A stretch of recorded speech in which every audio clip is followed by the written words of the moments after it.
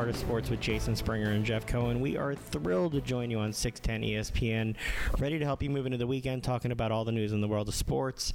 Jeff, it's now Black Friday. Where will you be when this show goes on the air? Not shopping. Not shopping. I assure you that I am a Cyber Monday person. As much as we love our listeners, we are going to enjoy a little family time, but we did want to give a new show for you, so we're recording this on Wednesday.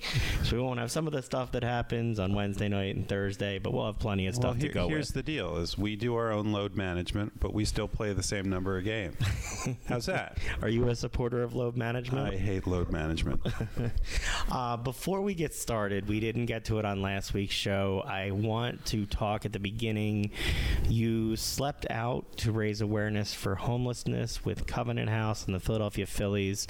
We talked about it leading up to the show, to your sleep out. We had Larry Boa on to talk about it. I want to hear your experience, how it went, what you raised. Tell me everything.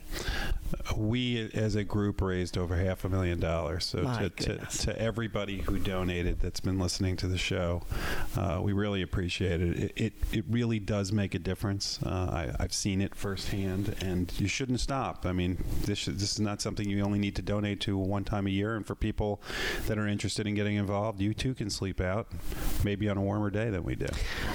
And a lot of people who listen to the show and who we've met along the way doing the show did support, and that was pretty cool too. Yeah, and shout out again to Dan Esposito, who wrote me into this 2 years ago, and he was back there with the NFL Alumni Association. Larry was there, Charlie was there. The Phillies had a large front office contingent, raised over $45,000. Charlie and Larry spoke to the group. There were about 200 people who slept out, and Charlie and Larry went right to sleep like that. I saw a video of Charlie in his sleeping bag. He was just all bundled up. Did any of the kids speak to you guys this year? I know last year you talked about the impact that made on you. Yeah, well, this year was a little bit different in that they talked about a different issue, which was human trafficking and the amount that goes on in Philadelphia. So for people out there that think this happens other places other than here, the amount that goes on in the Philadelphia area is kind of terrifying. And if somebody comes up to you and asks you for help, call the authorities. And all things considered, you were lucky this year in terms of weather. Well, it got a little cold, but you weren't in the snow. No, there was no snow. You weren't in the rain sleet. like the year before. So and I did fall asleep. You fell asleep? I am. And your boots didn't split this year? It only went down to about 40, so it was actually, much better than the nor'easter we had last year. Seemed to get a lot of coverage for what was going on, too, on the news, which I thought was cool. Yeah, and I think that it should get coverage anyway, but I think the Phillies being involved certainly helped the situation and raised awareness. And how much did Jeff Cohen raise himself? A little over $6,000. Look at you. Yeah. Look at you. So, and by the way, I didn't realize the Phillies' history with this goes back a while. So this precedes Charlie and Missy getting involved. By the way, Charlie's wife was absolutely incredible, Missy, and is a large reason why the Phillies are involved in it. But this dates back to Raul Ibanez, and when Raul left here, he turned it over to Charlie and Missy. So it's another thing that, we always talk about what athletes and teams do. This is another example of what they do and don't get any credit for it and don't ask for any credit for it. I mean, Raul Ibanez was doing this as something he was interested in, and nobody really knew about it. Well, I would say good on you, good on the Phillies, all the participants, everybody who helped raise $500,000 to make sure that kids don't have to be out on the streets sleeping, that they can get an opportunity to get up. And good job, man. Thank you. Then after that, it went to the weekend, and you went to the Eagles game. Well, the first thing I did was Friday night I went to the Sixers game. Yeah, how did you stay awake for that? Struggled to stay awake for the Sixers game. So I made it through that Sixers game. Sixers did win. Mm-hmm. Embiid did score points. He did. We'll get to what he did in a minute. And then went to the Eagles game on Sunday, which was a whole different experience. All right, so I don't even know where to start, but I do know that I texted you during the game about something, and you texted me back, wait till I tell you about who sat next to me. Okay. So you didn't tell me anything more, and I've waited days to hear about what happened. Okay, so you're not going to hear any story about a celebrity or anything. What you're going to hear a story is we were sitting in section 207. If anybody's listening who sat in this section, you'll know exactly what I was talking about. And there was a guy who literally from the first offensive series was yelling about Carson Wentz. Take him out of the game. Don't let him play ever again. Every expletive under the sun, and just kept going. He was relentless in his pursuit of getting rid of him. There were people around him arguing to him and trying to explain to him logically, which in these situations never works, but just saying to him, who are you going to put in his place? Who would you like to be the quarterback? That didn't work. So then they did other things. Well, he had, as you often do, a full zip hoodie on. And I leaned over to my son and said, wouldn't it be hilarious if he had a Carson Wentz jersey on under there? Because eventually we asked him to unzip the sweatshirt, and lo and behold, he's got an authentic Carson Wentz jersey on under there, which was even funnier because his buddy was wearing a Nick Foles jersey. So, look, I'll be honest. Wentz gave him a little ammunition on Sunday. He did not have one of his finer games, and look. Well, but there are reasons for that. In general, yeah. I'm a Carson Wentz defender and supporter. Yeah, in fact, I believe I've seen you wear a Wentz Wagon T-shirt. But we talked about this on last week's show, and it continued. He does not look set with a stable base. And he's overthrowing open throws. He's holding on to the ball too long. Now, yeah, by the way, he almost cost me my fantasy league this week. He did cost me in one fantasy league. Because he overthrew Miles Sanders a couple times where he had open swing passes. He did, and Miles Sanders, should have been more effective. Look, if I would have told you going in that the Eagles would hold the Seahawks to what they did in that game, you'd have expected a win. Absolutely. I mean, the defense came to play. But here's the problem, and I'm not a huge Wentz guy anyway. I like him, but I don't think he's great. He's missing his top three receivers. Yes. He was missing his number one running back. He had Jay Ajayi in there who hasn't played in a year. See who was the best receiver in that game? My boy Greg Ward. Well, so that's... He made it in the game, Jeff. So that's another thing. You literally, your top receiver, as you're sitting there grinning, was a guy who played quarterback for the University of Houston. I've been bitching all season. I don't want Mac Hollins on the field. I want Greg Ward out there. So at least I finally got something. Okay, and then you have Lane Johnson out. Yes. And you have Brooks out because he had an anxiety attack. I want to talk about that shortly, too. I want to talk football first, and then we'll talk life after. So all that being said, I understand. And Jordan Howard out. Yeah. So you now you're missing two guys on your offensive line, and the guy they put in to replace him was so bad they brought in Vaitai like immediately after that. Yeah. So you had him exposed, and I saw as soon as his hand hurt, I saw him walking off the field holding his hand, and so on his throwing hand he also had a bruise. He was struggling long before that, though. Yeah, but take all that into account. And by the way, it was wet and cold and windy. So I've given you the critique of Wentz, the concerns that I saw there. Mm-hmm. Now for the rest of it, everything else that was going on around him on that field that day. Dan Orlovsky did a breakdown. I don't know. Did you happen to see it afterwards? So he did a breakdown afterwards, and he had just 4 plays where the wide receivers, the most basic fundamental things, they just couldn't do right. Mm-hmm. What is going on with the wide receivers coach on this team? I don't know. How can you blame the wide receivers coach?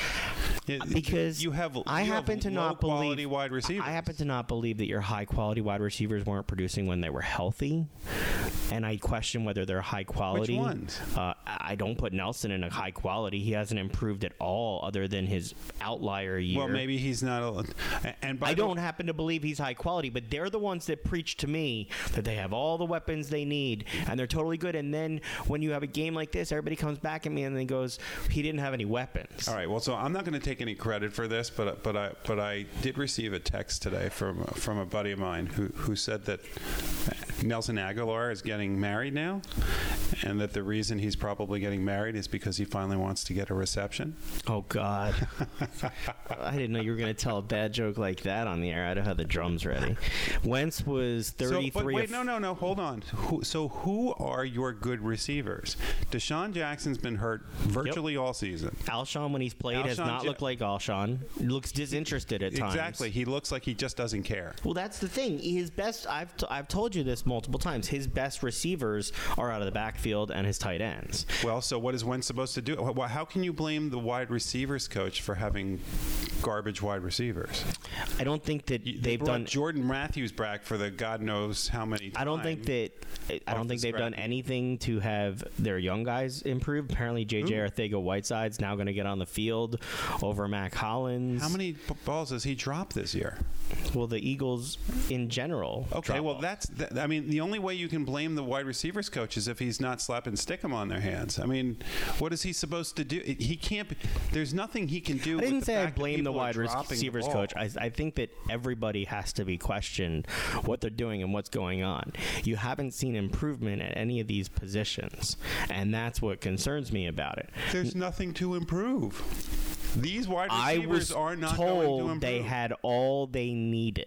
Who told you that? Doug Peterson and Howie Roseman. They told me they had what they needed this season. So I can only critique what's on the field. I hate to use this. It might be fake news.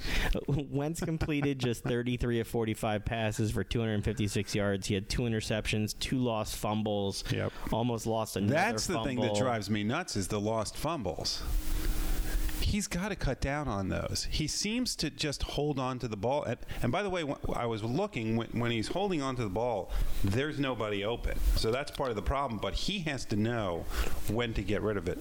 Good quarterbacks have a timer in their head and know exactly that if I don't have a receiver open, I got to get rid of the ball.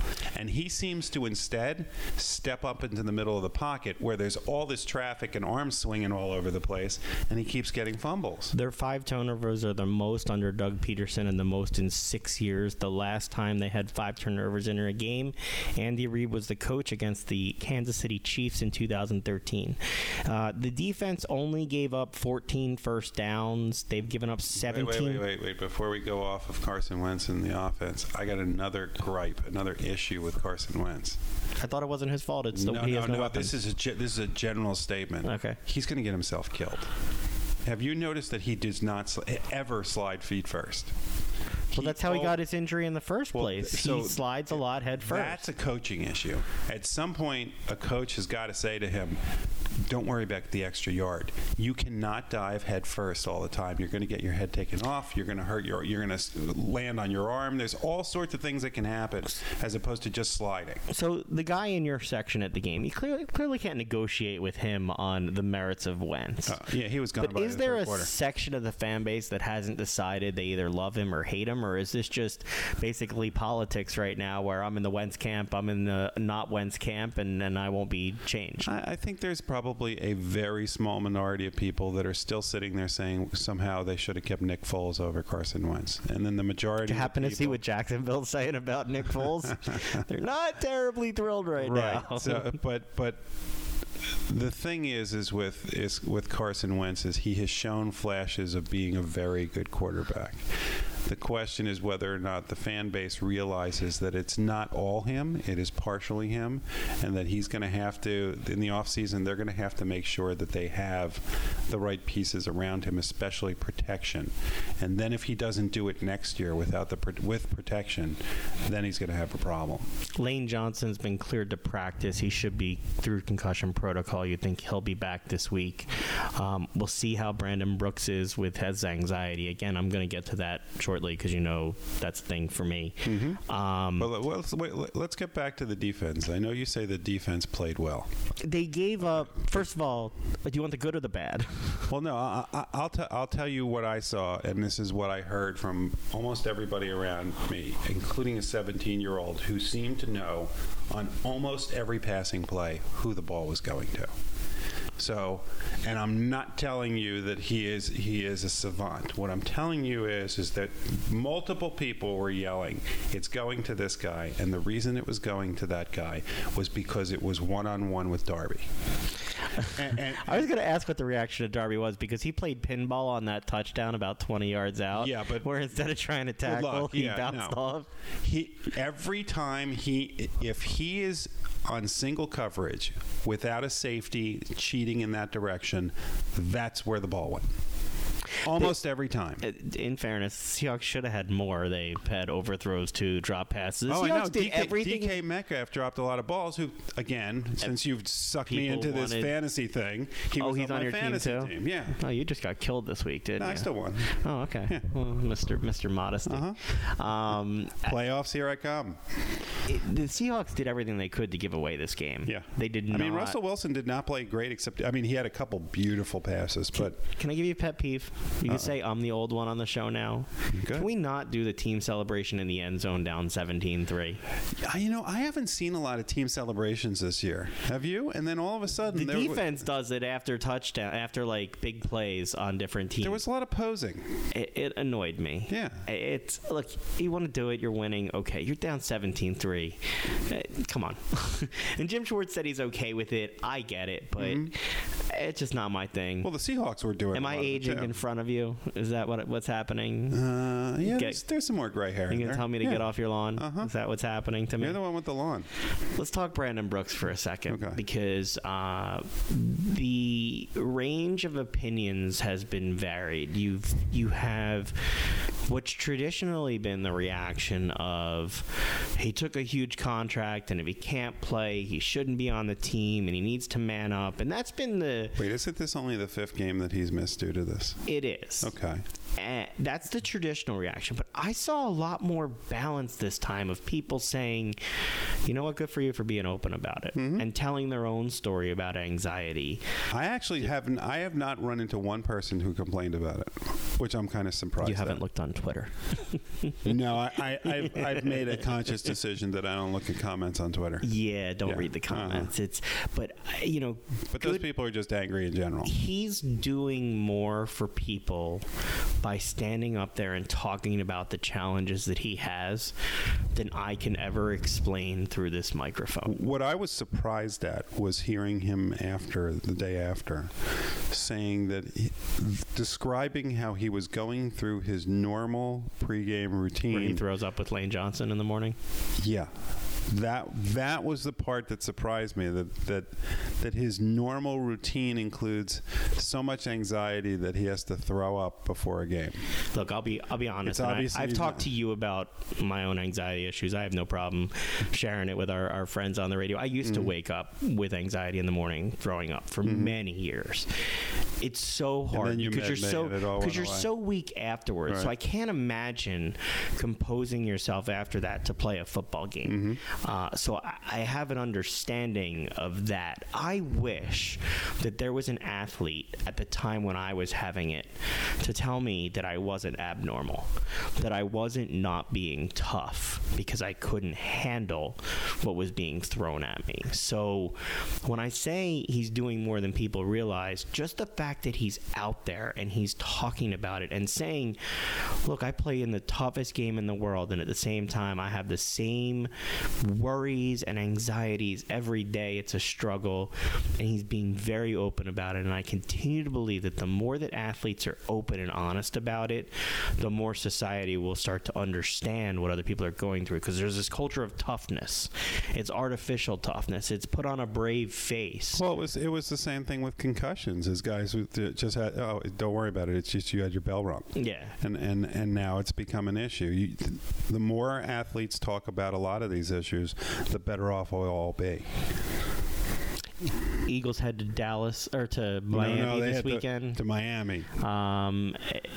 Team struggling but playing better. Who, Miami? Yeah, it's still Miami. It is. Don't try to puff them up just in case they. So the Eagles are going to win this. Nothing to worry about, right? Nothing to worry about. The only thing I want to see is Devontae Parker with a lot of points because he's on your team. He's on my team. And so we go into the weekend again. It's Wednesday, so we'll see what happens with Dallas on Thursday. Sunday, Right. but they lost last week. Didn't look good, and it sounds to me like Jason Garrett's on the hot seat a little bit there. When was the last time Jason Garrett wasn't on the hot seat? Yeah, it sounds like the year was temperature's it? turning up, and believe me, I'm a Jason Garrett fan because I just want him to be on Dallas. Right. Like, I want him to be the coach of the I Dallas think it's going to get Cowboys. worse. Here's what I think is going to happen. Well, here's what I kind of hope is going to happen. And yes, you're going to tell me this is my Michigan bias is coming out. So I'll I love how you predict my Michigan slates. Okay, here's what I want to happen. Urban Meyer is outwardly, openly lobbying for this job. You know, it used to be taboo that you did not talk about this job. I didn't think there was any way that you could root more against the Cowboys, but I think that would do it. Oh, yeah, it would definitely do it. I think that would do it. And I think that Urban Meyer would be a disaster in the NFL because he doesn't get to recruit 150 players, all of which are the best players in each state that they're coming from. He gets, 7 to 10 picks each year in a certain order, and he's got to do it with those guys. So good luck, Cowboys. Bring him in. I don't want Lincoln Riley there. I don't want Jason Garrett gone because I believe that he should stay with the Cowboys forever. Yeah, but how long can he survive? I hope till next year and the year after. Seriously, how many years has he been there? I didn't think he'd survive this long. They haven't made it to a Super Bowl. They haven't made a long run. Yeah, Jerry seems unhappy. Jerry's always unhappy. How could you actually tell Jerry's unhappy, though? His face is so pulled back. Exactly how are you going to tell what his facial expression is? I'm not going to go and talk about people's looks. That's why we do a radio show. But it's not really his looks. Saints, Niners, and Patriots can clinch playoff spots this weekend. They haven't?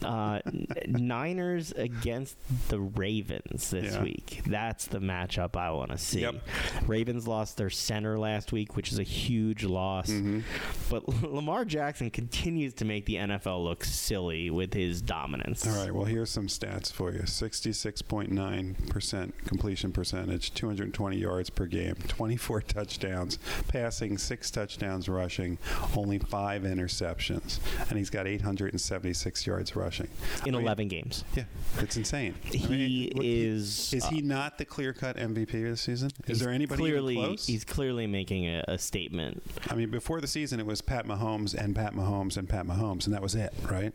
And so now it's Lamar Jackson, and it would take some horrible act for him not to be the MVP this season. What he's doing is incredible, and everybody just keeps waiting for the guy to get hurt. Yeah, he's clearly making a statement, and it'll be interesting. The NFL is a copycat league, and it's hard to find those talents, but you have teams like Kansas City finding Pat Mahomes and Baltimore finding Lamar Jackson. And what does it say about John Harbaugh?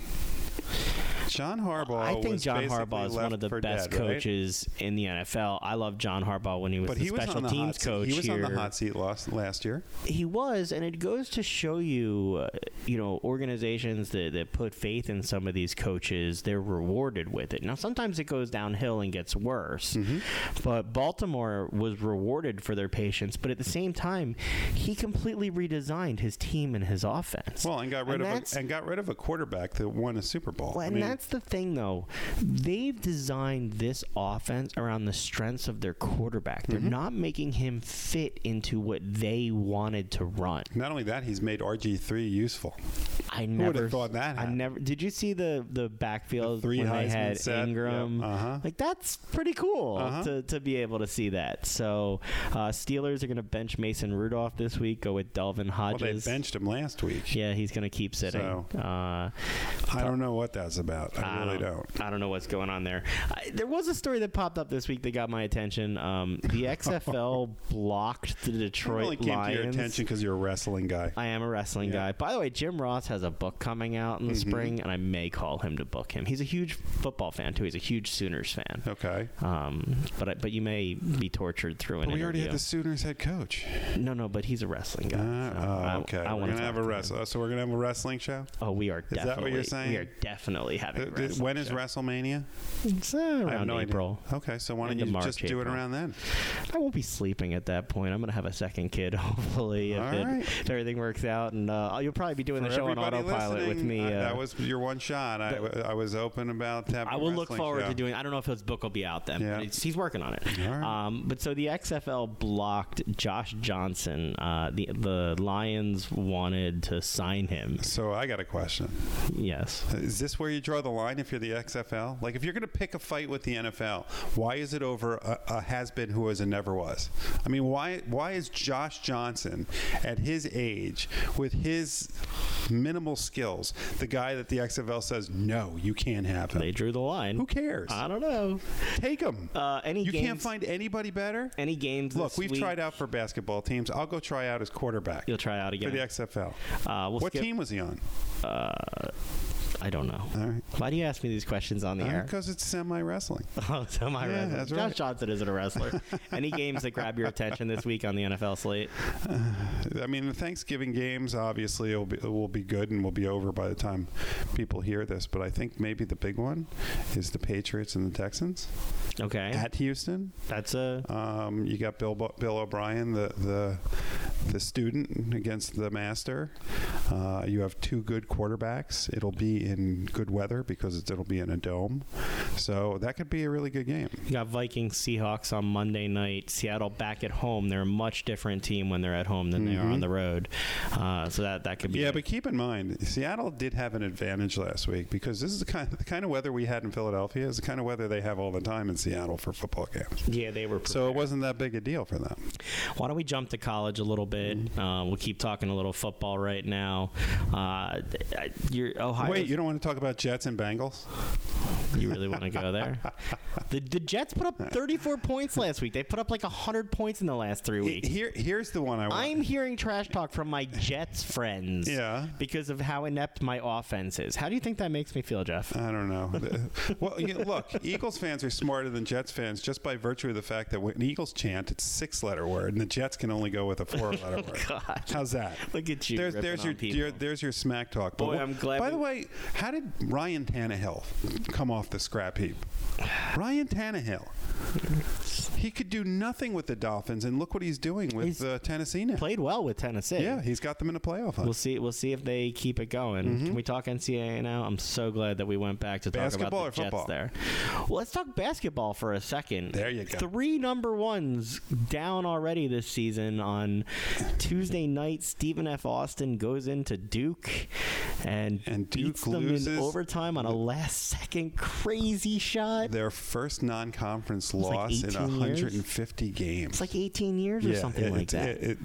It was quite the upset. It was crazy, too, because Stephen F. Austin was playing defense. Duke had the ball and threw it away, basically. About 3/4 of their points were in the paint, too. Yeah. They just dominated in the paint, which, by the way, if Zion was still there, that wouldn't have happened. So did you see the good story that came out of it, other than if you're not a Duke fan, that somebody beat Duke? Well, there was also the Twitter story, which is Stephen F. Austin and Evansville and UMBC were all tweeting to each other about whether they were up and what I they saw were UMBC tweet, "You up?" I enjoyed that the point guard for them, his family had their church destroyed during the hurricane, I believe in the Bahamas, and so he had a GoFundMe page that before the game started had raised $2,500. Now, when I looked at it this afternoon, it had raised over $63,000. That's pretty incredible. You said when you heard it, you thought the number was even higher than that. It really is. Again, we talk about the impact sports has on society and community. A bunch of Duke haters. And that was like nothing. There was no PR people involved, no marketing people involved. Nobody did anything. It was just people watching a sporting event and deciding, hey, you know what? It's the holidays. I'm going to give some money. Decided they wanted to do a good thing. Yeah. So, and Duke lost. So for most of us, it's a doubleheader. So we'll great. have a new number one. Rutgers basketball is actually 5-1 this year. Yeah. Just like who have they played? They beat Stephen F. Austin. Did they really? They did by 10 last week. Look at you. You must be really excited. Way to defend your home.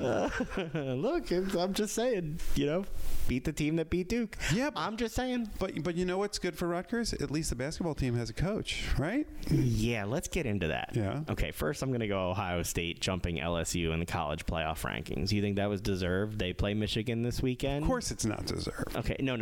Because not it's Ohio Jeff, State. Ohio State hater, Michigan fan. Jeff, agnostic college football I can't fan. do that with Ohio State. Come on. There's no way. I cannot. Do you be have impartial. a chance as Michigan to beat Ohio State this weekend? So you're saying there's a chance? I mean, you'll be on the field with them. That's right. I can quote Dumb and Dumber and say, so everybody has a chance. Sure. So they jumped LSU. Alabama's still at 5 right now. Right. Their backup quarterback looked good, but it's not playing So you know what's funny? I so dislike Alabama, but the last couple of years, as a result of Alabama being in the playoffs, we've had our college football analyst in Adam Morgan. So I'm really kind of hoping that Alabama's in the mix, just so we can have him back. Because I would just like to point out that in the fun. same month, you basically rooted for Nick Saban and did a love fest for Bill Belichick on this show. I find both of those to be unacceptable. When did I do a love fest for? I can't even say love Tom fest. Brady and Bill Belichick consistency of their organization love fest a few weeks ago that I had to put a stop to. Did I? Yeah, Was I drinking on air? I believe that these little love letters to teams that aren't acceptable are not good. So I'm just letting Tom Brady's a Michigan guy. Sorry. All right. So let's get to Rutgers. Yes. All right. Football. If Rutgers football wasn't laughed at for their play on the field, Mm-hmm. the way that they've handled this coaching search is the most laughable thing I've ever seen. So what is going on? So I know he walked away. So as of the weekend, what is the sticky point? As of the weekend, they thought they had a deal. They were planning a press conference at the RAC, planning on inviting $4 million people. a year deal or a $4 million deal? a year for 6 years. Okay. Shiano came back and wanted an 8-year deal, saying that the extra 2 years represented a larger commitment. He wanted use of a private plane, and he wanted additional upgrades to different facilities. He objected to some of the plans that were going on there. So what had happened was the athletic director, Pat Hobbs, had taken the original proposal to the Board of Governors at Rutgers for review. Right. They sort of balked at it at the time because, you're coming in behind Chris Ash and all these boosters had said he was this great guy and they're still paying him money for getting rid of him. So I don't know that the Board of Governors was totally on. They don't have any boosters that could just buy him out, Ash? Just wait, because they may not have any boosters left if they don't end up with Shiano as the coach. So Shiano sends back that he wants the 8-year deal. Apparently Hobbs never took it to the Board of Governors. Just said, no, we're not going to do it. Now, by the way, they spent $88,000 on a search committee, which said that the most qualified candidate was Shiano. Right. So why did Hobbs not take it back, and why has he not been fired? Well, I don't know either. Okay. I don't have the answer to either question. Steve Pickle last night, the Rutgers basketball coach, stuck up for Hobbs, but there's a lot of pressure on him in the university right now from the boosters and former Pickle's players. Look, there's always not on Pickle, on Hobbs. No, but there's always a push and pull between basketball and football, and so Rutgers basketball, if they can become a decent team, can become a basketball school, as I put that up in air quotes, and so he doesn't want any competition in there. It's a very selfish thing that coaches have. But with Shiano, what I've been hearing is that the high school coaches have been also rallying behind Shiano. They have. So if this works out, there are boosters who have said they will never donate another penny. My problem is that this was also boosters always say no. There's a couple of the main boosters were the guys that brought Shiano in the first time. Right. This is not just a regular coaching search. And again, I'm not saying Shiano's the guy. I happen to think as a football coach, he's one of the only people who can do it because he knows what it is. And apparently they didn't like that when they flew to Ohio to meet with him originally. He had like a 200-page critique of the program and the players and told the Hobbs and some other people things that they really didn't want to hear or didn't already know about the program. So I don't know. Like, apparently Shiano wasn't on Hobbs' original list. he was not somebody who we wanted to consider originally. Right. And they got pressure from the alumni. Guys always want to bring in their own people. They got pressure from the alumni and pressure from the old players. Now, you've done this so publicly that between the way Hobbs fired Ash, allowing players to get out and redshirt for the year and not play, and now the way he's handled Schiano, which had now more players enter the transfer portal. You're devaluing the product even more that's already got very little value. By the way, if you're Arthur Sitkowski, seriously, you're going to make a demand? Exactly what have you done? I'm not saying that he shouldn't anything, but this is embarrassing. And so now, apparently they might be talking again. Right, and here's the silver lining of this, is that the high school coaches in New Jersey are rallying around him. And if Schiano does get this job, he already had these relationships, and now everybody's going to there's going to be a vested interest among high school coaches to want New Jersey to succeed and I'm saying University of New Jersey. Nobody ever says it. We're the only state that doesn't have a university of. Here's your University of New Jersey. It needs to be successful if you're going to stay in the Big Ten, because it's embarrassing.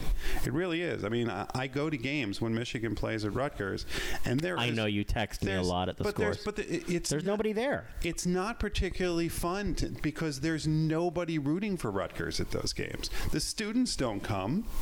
And look, when you go to a school like that, part of the fabric of the school is the football games, the sporting events, and things like that. It's just part of the whole rah-rah experience of college. And Rutgers is killing it for those kids. Yes. It really is. And I'll make your prediction. If Schiano's there, they will have a winning record in 2 years. I think that's a little bit optimistic. I'll make you a bet. But I would like that. So apparently they're talking to Schiano again now. Yeah. And I don't know what ends up happening. I mean, look, you don't want boosters running the program. But what happens if you lose them a second time? How do you look then? Like, this is all so public right now. So I'm going to make this easy for you. How do you look then? You look like Rutgers. Oh, thanks, Jeff. It's not going. It can't. Aren't look you worse. an ego boost today? It can't. Boy, I'm glad we could spend the hour together. It really can't look worse. So I don't see the problem with giving it the old college try one more time. I continue to say that it can't look worse with Rutgers, and I continue to find depths that they can go to that I never thought they'd go to. You had an athletic director that was chugging beers. Remember, we had a coach that threw basketball players at players. So yes, the Saturday Night Live routine that was great. Yes. It's rivalry weekend in college football. Yes. I love this time of year. There will be nonstop football on. Since this is airing on Friday, I'll tell you now, I will have spent the whole day before watching college and pro football and stuffing my face with turkey now. I will have spent stuffing? all of oh yes. All right. I will spend all of Friday watching my college football and watching these rivalry games. Right. I will spend a lot of Saturday watching college football. What are your favorite rivalry games? Yours. Well, I enjoy like sort of the backyard state brawls, like the Clemson, South Carolina, Georgia Tech. I went to that game last year. That was crazy. Yeah, like even when the teams aren't really good, just the animosity between the teams. But I mean, this year you've got top-ranked teams playing each other. We mentioned Ohio State playing Michigan, got Alabama playing Auburn, Oklahoma State, Minnesota, Wisconsin. Don't forget Utah, Colorado. I mean, people have not been paying attention, but you got Utah at number 6. They are banging on the door, and there's only been what's the last Pac-12 team that's been there? Washington. I think Utah's got a really good shot to get in. They have a good shot to complain that they should be in and not get in. Well, that's what I think is going to happen. Do you think that there's any? Who are they going to jump? Well, if Auburn does beat Alabama, then they're 5, and I just, you've got some of these teams playing in their championship games. You never know what happens. I think you're right, though. I think they're in prime position to complain that they should have been in at 5. I mean, the real Rutgers plays Penn State this weekend. That should go well. Well, there's a chance that Penn State's quarterback doesn't play, so they might be able to beat the spread, which I believe is at 40.5. That's so terrible. It's at Penn State though, but I mean, there are some interesting games in that the Ohio State-Michigan game is number 2 versus number 10, but the Ohio State game, in addition to that for the Big Ten, the other side of the bracket is Minnesota-Wisconsin. So you have Minnesota, which is up to number 9. Who saw that before They the had season? a tough loss. Yep. And Wisconsin at number 13. The winner of that game likely plays Ohio State in the Big Ten championship. And then the question is whoever wins that game, does whoever wins that game make the college football playoff? Let's say that Minnesota or Wisconsin make that game to play Ohio State, and Ohio State loses in that game. How far would an Ohio State fall? Do they stay in the top 4? No. Or does a Utah jump over them, or an Alabama jump over them? I think Minnesota might jump over them. Well, Minnesota would definitely jump over them, but then... Well, not definitely. It's 9. They're number 9. But at that point, they would have beaten Wisconsin, so they'll be higher up, you would think, in those rankings. Well, they'll have beaten. They would have to beat Wisconsin and Ohio State. Florida only plays Florida State this week. Oklahoma, Florida is not going to be in the SEC. They're not going to be the SEC champion. So I would not in any way expect Florida to be a college football playoff team. No. Clemson, unless something miraculous happens, Clemson's not losing to anybody. I wouldn't think so. They're not going to lose to South Carolina this week, although I think it's at South Carolina because last year it was at Clemson. And so South Carolina's already pulled It is at South Carolina. Yeah, so South Carolina already has had one upset this season, but I don't see them winning, and I don't see if it's Virginia who they play in the SEC championship. Baylor plays at Kansas. Could you see Matt Rule as a coach that Dallas looks at? Could be. It's close by. Close by, former NFL guy, ties. Mm-hmm. Just throw that out there. Wonder about that. Former Temple guy, too. He is a former Temple guy. Mm-hmm. Jeff, we've got about just under 20 minutes left of the show. You want to get to some other sports and talk a little bit? You want to talk about the Sixers? Sure, let's talk about the Sixers. Go ahead, talk Sixers. How are you as tall as Joel Embiid and score 0 points in a game? What? How are you as tall as Joel Embiid? I'm not as tall as you. No, but somebody as tall as Joel Embiid. Oh, I thought you were saying I was as tall as 0 points in a game. I can score 0 points in a game. I am aware I can score 0 points in a game too. I have scored 0 points in a game. Should not score 0 points in a game. At least in a tryout, I did. This is a very Jekyll and Hyde team. They blew the doors off of Miami on Saturday night. I was out and I walked into a bowling alley out with some friends, and it was on the screen up there, and I had to do a double take of the screen. How'd you do? What was your score? Not well. I broke 100, but that's bumpers or no bumpers? No bumpers. All right. No bumpers. Way to go. I did okay. All right. Yeah, it was fun, but you go up on the screen there, and it's like 70-30, like 80-40 in the game. Right. And it was like, whoa, what's going on here? Josh Richardson had his best game as a Sixer. After sitting out 2 games, which I have no proof of this, but to me that might have been some load management going on there, or at least injury management. The Sixers are now 11-6 overall. They're 4-6 on the road. That's obviously before the Wednesday night game, so they'll have an additional win or loss. Really going to try and get that bad taste out of their mouth against Toronto. They gave that game away late. Mm-hmm. They led for a lot of it. Embiid played terrible. Simmons had... I don't think you put enough emphasis on terrible. It was bad. Putrid. And not only did he miss every one of his shots... He was 0 for 11 and 0 for 3 from the line. He was 0 for 5 from the line. 0 for 5. Now, you tell me how that's happening. I don't get it. Was he just not interested in playing that day? Did he decide to play load management while in the game?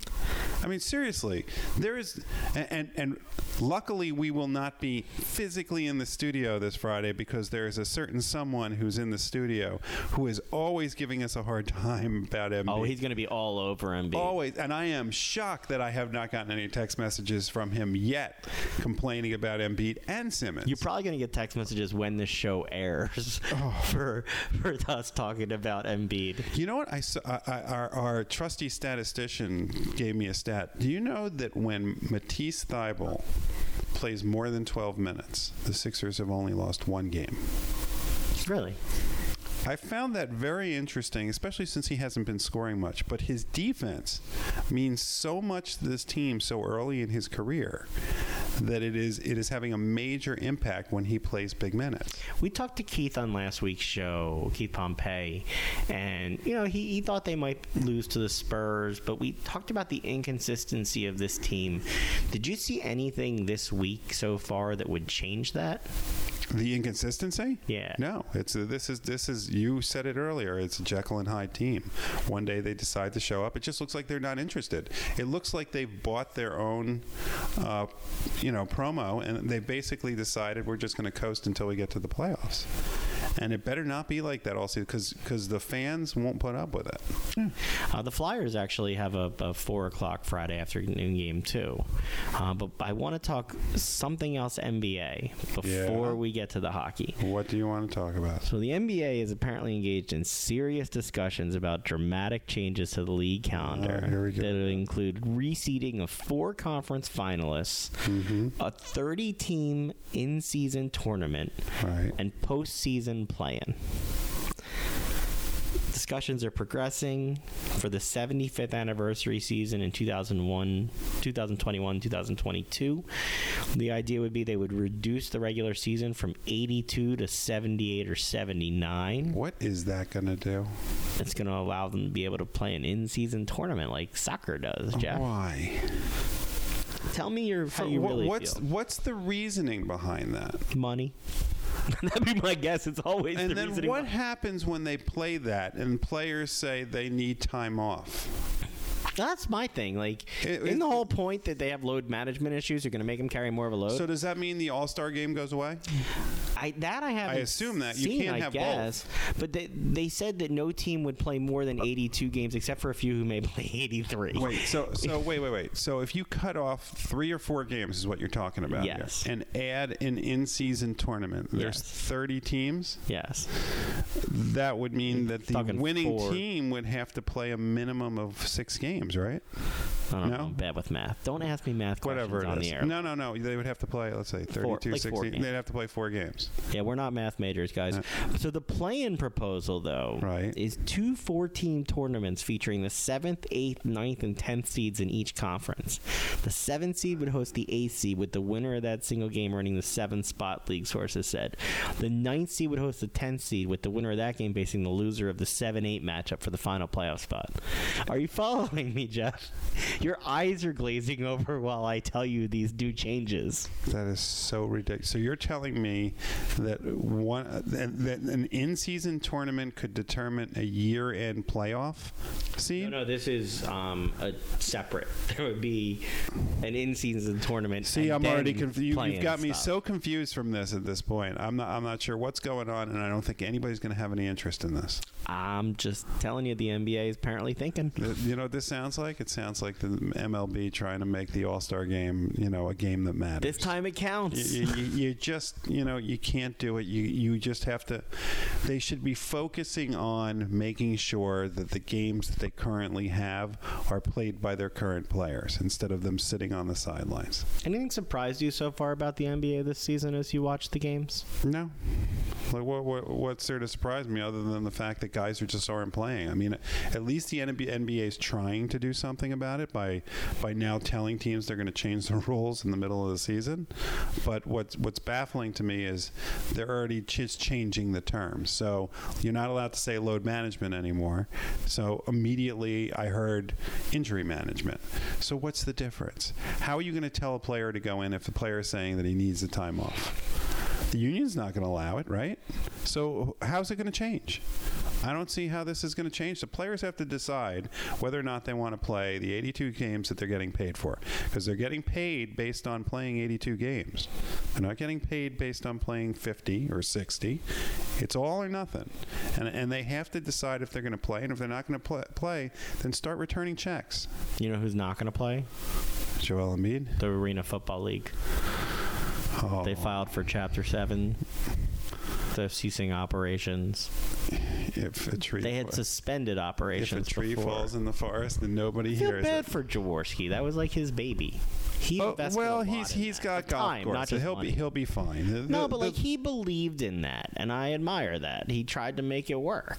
He did, but it was a sinking ship. What do you think happens to the players? You think some of them tried to go to like the XFL He tried putting Flex Seal on it. It just didn't work. You don't think that's going to work for him? No, it was a sinking ship. I mean, he tried putting more teams in the league so that they were down to 4 teams. So all of a sudden, the Atlantic City Aces or whatever they were called, what were they called? The Blackjacks? Yes. Well, they put that team in Atlantic City. Did anybody go to those games?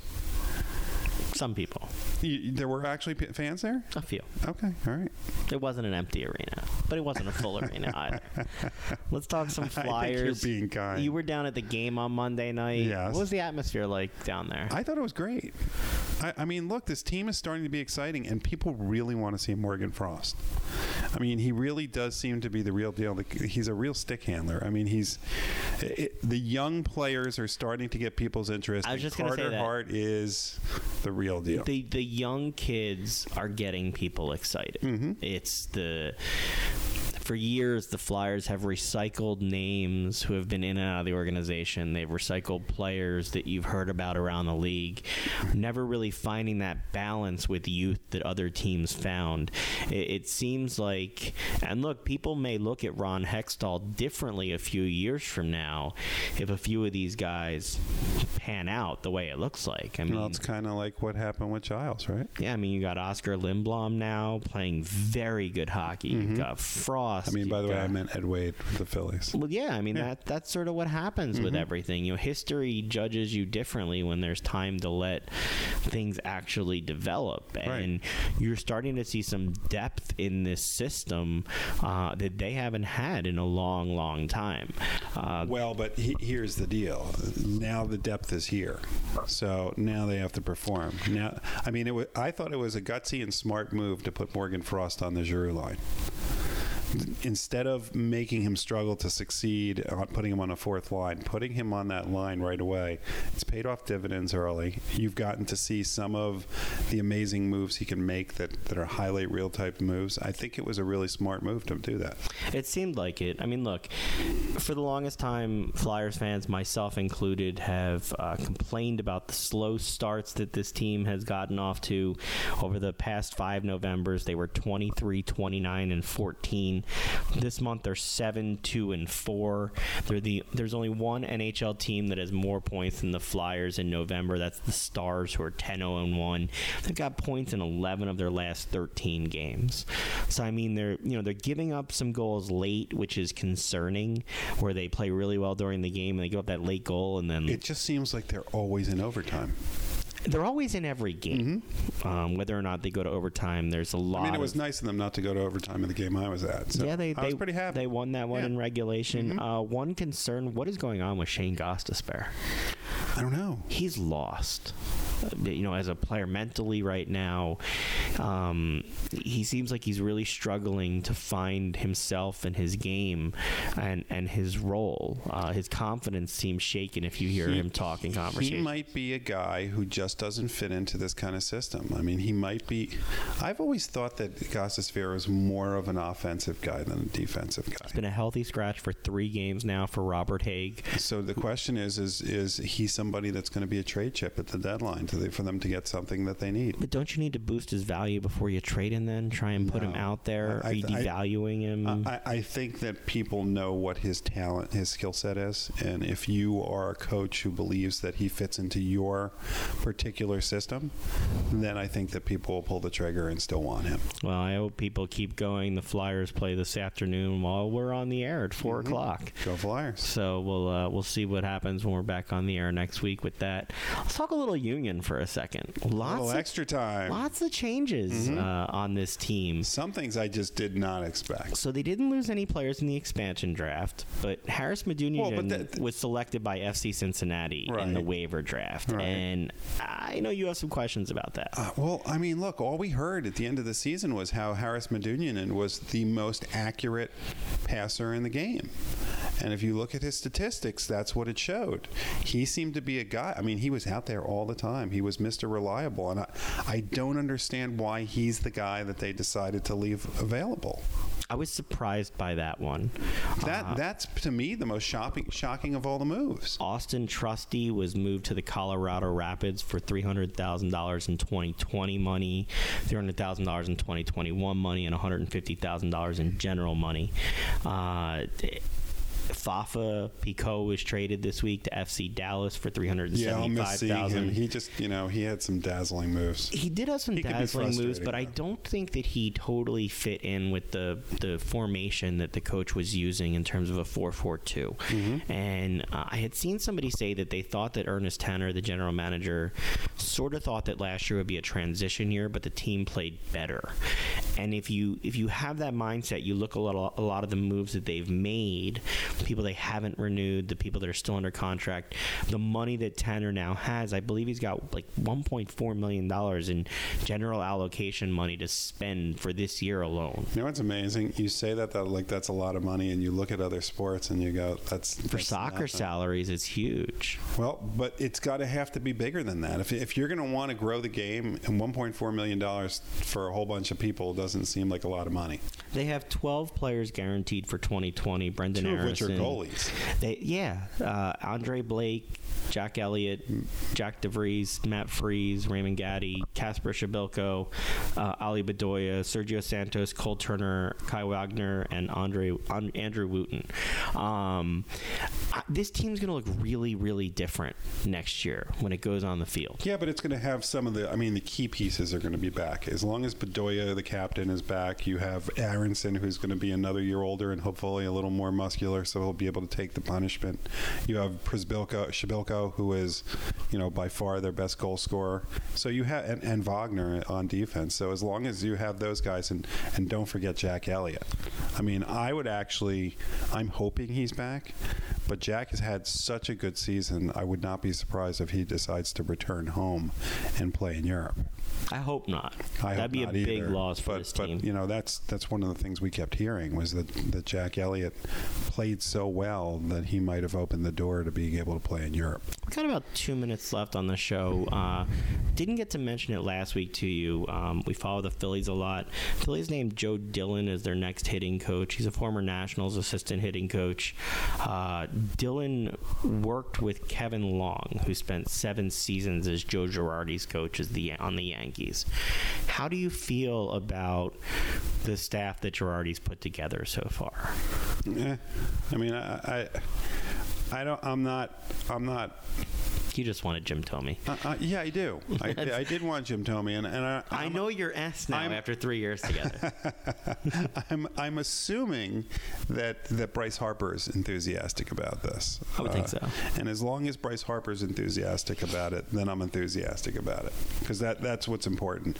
I think that Harper needs to be able to be comfortable playing the way that he can play, like he did the second half of the season, and I'm hoping that also rubs off on Rhys Hoskins going back to the form that he had before they messed him up this year. Rumors about potential Madison Bumgarner. Philly's looking at him. Is that a pitcher you have any interest in? Sure, but I don't think it changes the team enough.